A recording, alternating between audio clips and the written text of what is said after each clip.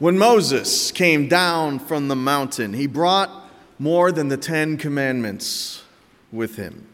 He brought hundreds of other laws, which would become the foundation of Judaism and its traditions. Most of these are recorded in the book of Leviticus, which I confess is a rather dry and uncompromising collection of scriptures that is filled with thou shalt and, of course, thou shalt nots. Now, a lot of Christians don't really like Leviticus. They certainly wouldn't leap up to say it's their favorite book in the Bible, especially in more progressive churches. It details a series of laws that Christ supposedly fulfilled in his coming, leaving it seemingly irrelevant for people of faith in the 21st century. Leviticus, frankly, is downright off-putting to a lot of folks. When my son Levi was born, we knew we wanted to name him Levi, but we couldn't decide if it would be short for Leviathan or Leviticus. Although I kind of preferred the latter, we went with Leviathan because, it's one thing to name your son after a mythical sea monster of the Old Testament, but I was afraid that if I called him Leviticus, you all would just think I was a weirdo. But I digress. The scripture that we're about to hear today from Leviticus 23rd chapter is still relevant for our lives today, although it may not seem that way on the surface. It's a little pedantic, to be sure, and repetitive, but sometimes repetition is a good thing when it takes the form of ritual and tradition, the very things that lend shape and order to our lives and to our world. A reading from Leviticus. These are the appointed festivals of the Lord, the holy convocations, which you shall celebrate at the time appointed for them. In the first month, on the 14th day of the month, at twilight, there shall be a Passover offering to the Lord. And on the 15th day of the same month is the festival of unleavened bread to the Lord. 7 days you shall eat unleavened bread.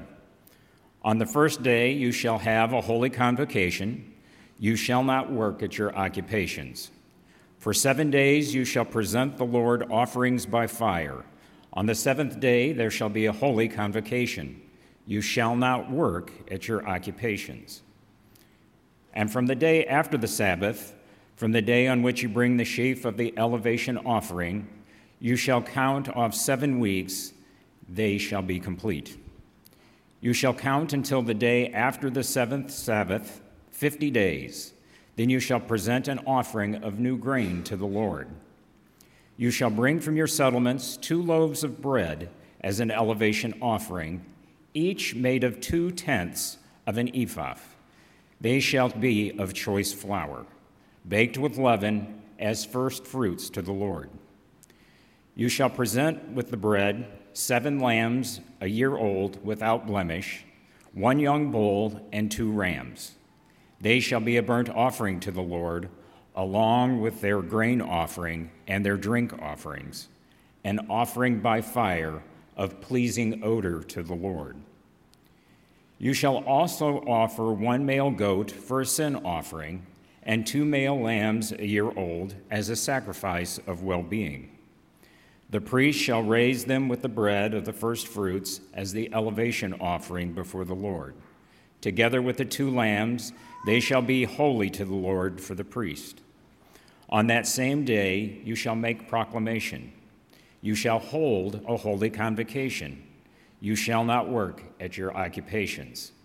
This is a statute forever in all your settlements throughout your generations. Hear what the Spirit is saying to the church. Amen. Y'all still awake?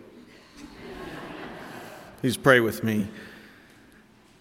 Everlasting and gracious God, may the words of my mouth and the meditations upon all of our hearts serve to glorify you. And may they be in keeping always with the teachings of our Savior Jesus Christ, in whose name we pray. Amen. So knock-knock jokes are perhaps the least funny jokes, right? My second grade son loves them. He loves them so much that he brought home an entire book full of them from the school library. You see, every month, Ethan has to read at least 4 books for school. He usually reads them out loud to me because I have to sign off on a little piece of paper that confirms that he did the reading.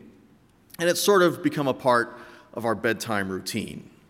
I used to read to him, now he reads to me. Bedtime is a special time, one that I sometimes take for granted when I'm tired and just want to crawl into bed myself.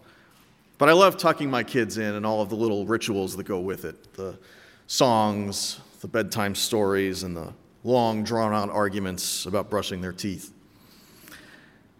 Anyway, last week, Ethan decides that he's going to read this knock-knock joke book out loud before going to bed. So I'm lying there in his bed, and he starts firing them off at me. Knock, knock, he says. Who's there? Dwayne, he replies. Dwayne who? Dwayne the bathtub, I'm drowning.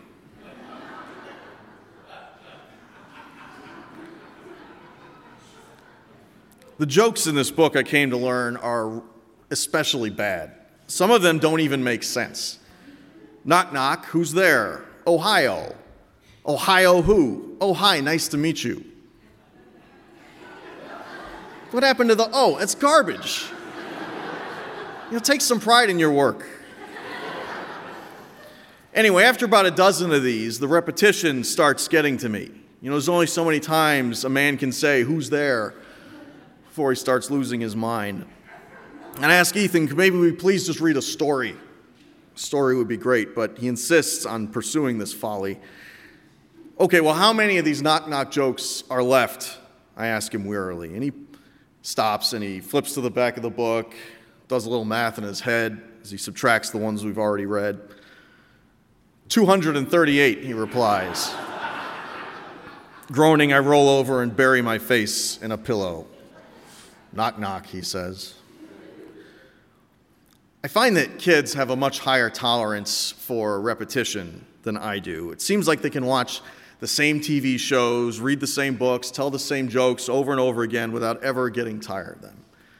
For my part, I'm so restless that I can scarcely finish anything the first time around. I always get impatient and move on to something else. I only watched 2 seasons of Game of Thrones, if that tells you anything.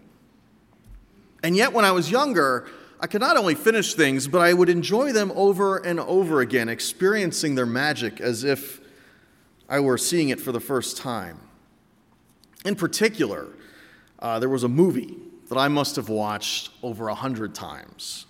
Now, this is a little embarrassing to admit, but when I was a freshman in high school, my brother and I literally watched it every night for a year. That film was Francis Ford Coppola's 1992 masterpiece, Bram Stoker's Dracula.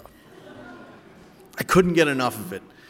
Keanu Reeves' fake British accent charmed me, along with his stilted delivery of awkward dialogue with lines like, I left Budapest early this morning. The impression I had was that we were leaving the West and entering the East. Now, to be clear, my brother and I never planned to do this every night. We just sort of fell into it. Every night, each night a bit later than the last, one of us would say, maybe we should watch Bram Stoker's Dracula again. We were only joking, but then we'd end up doing it for real. It became more than a routine. It was a ritual. We knew every scene, every line, and there was a familiar comfort in that. Amidst the flood of adolescent drama and the angst that the first year of high school generally brings, that film, and more importantly, the time that I spent watching it with my brother, the time that we bonded, it gave me something to cling to, something to rely on. It was a constant. No matter how bad things got at school, I knew that every day something familiar and comforting waited for me at home. The fact that it was a movie about vampires is a little sad, perhaps, and 14-year-old Seth would have gladly traded it for a girlfriend, but then I recall the one time I actually did have a girl over in high school, I made her watch Bram Stoker's Dracula.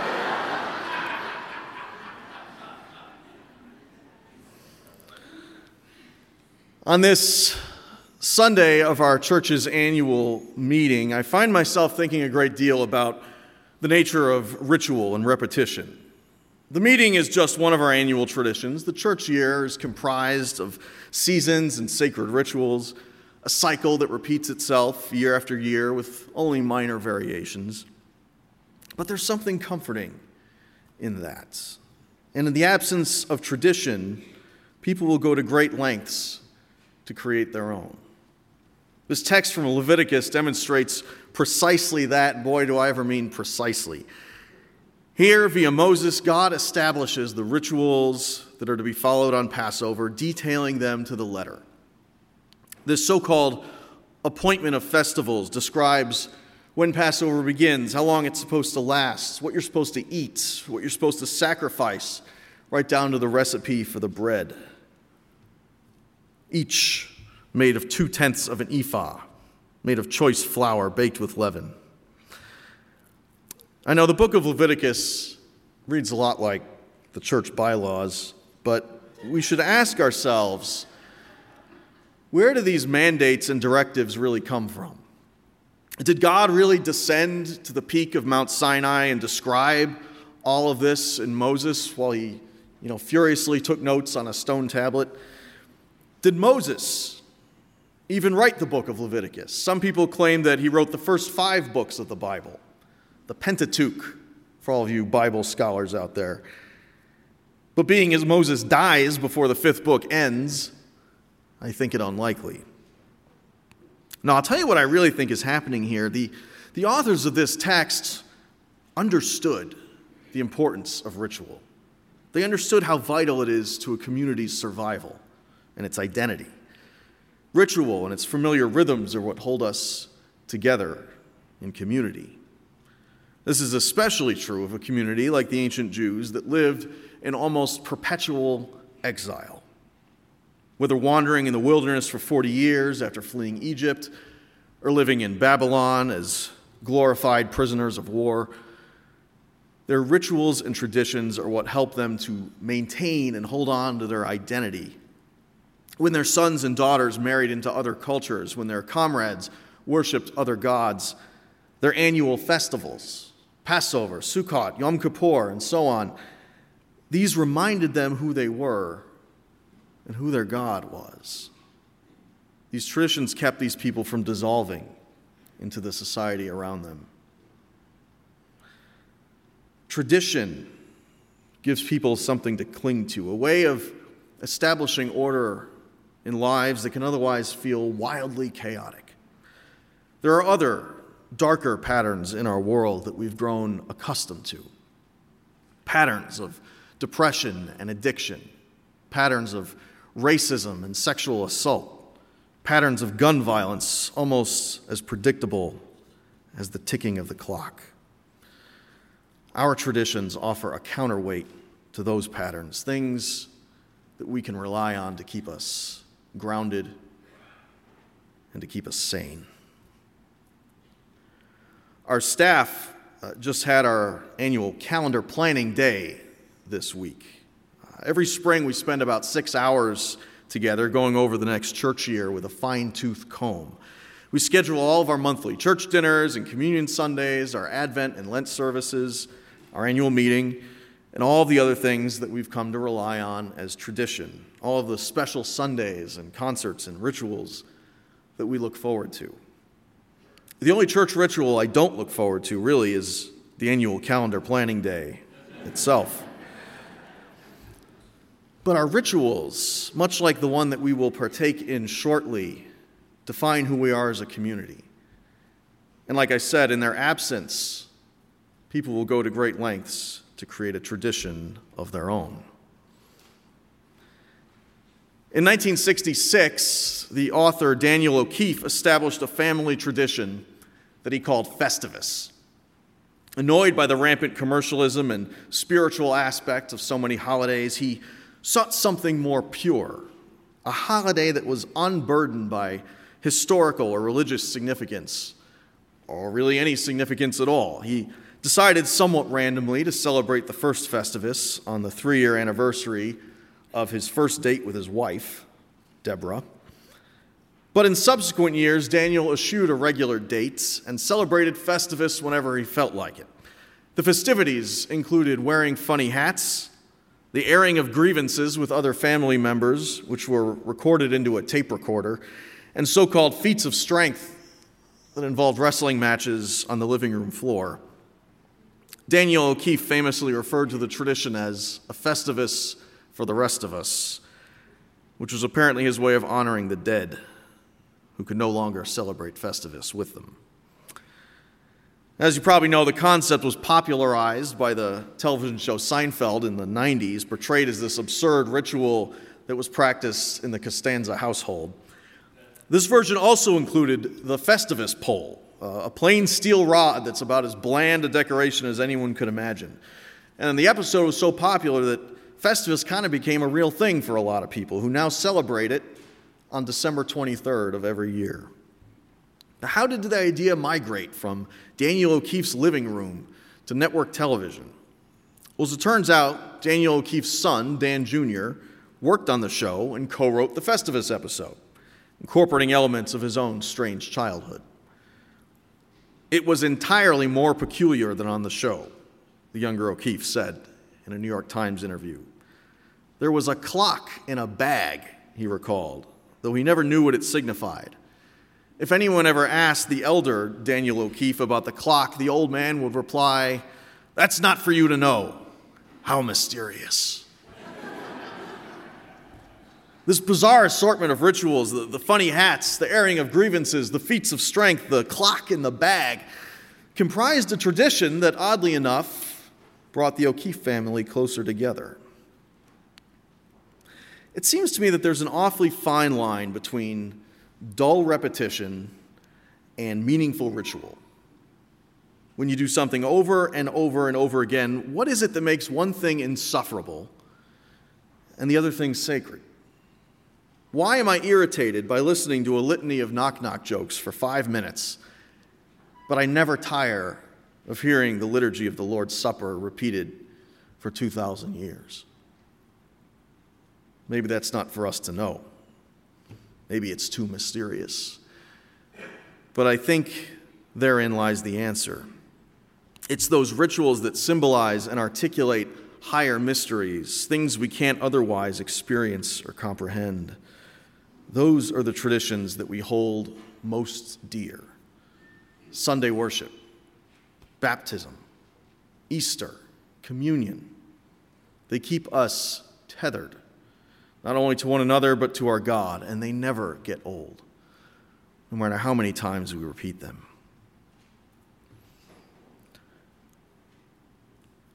I could end the sermon here, and I thought about it, but I'd like to allow myself just one more knock-knock joke. Knock-knock. Orange. Orange, you glad we're all welcome at this table? Amen.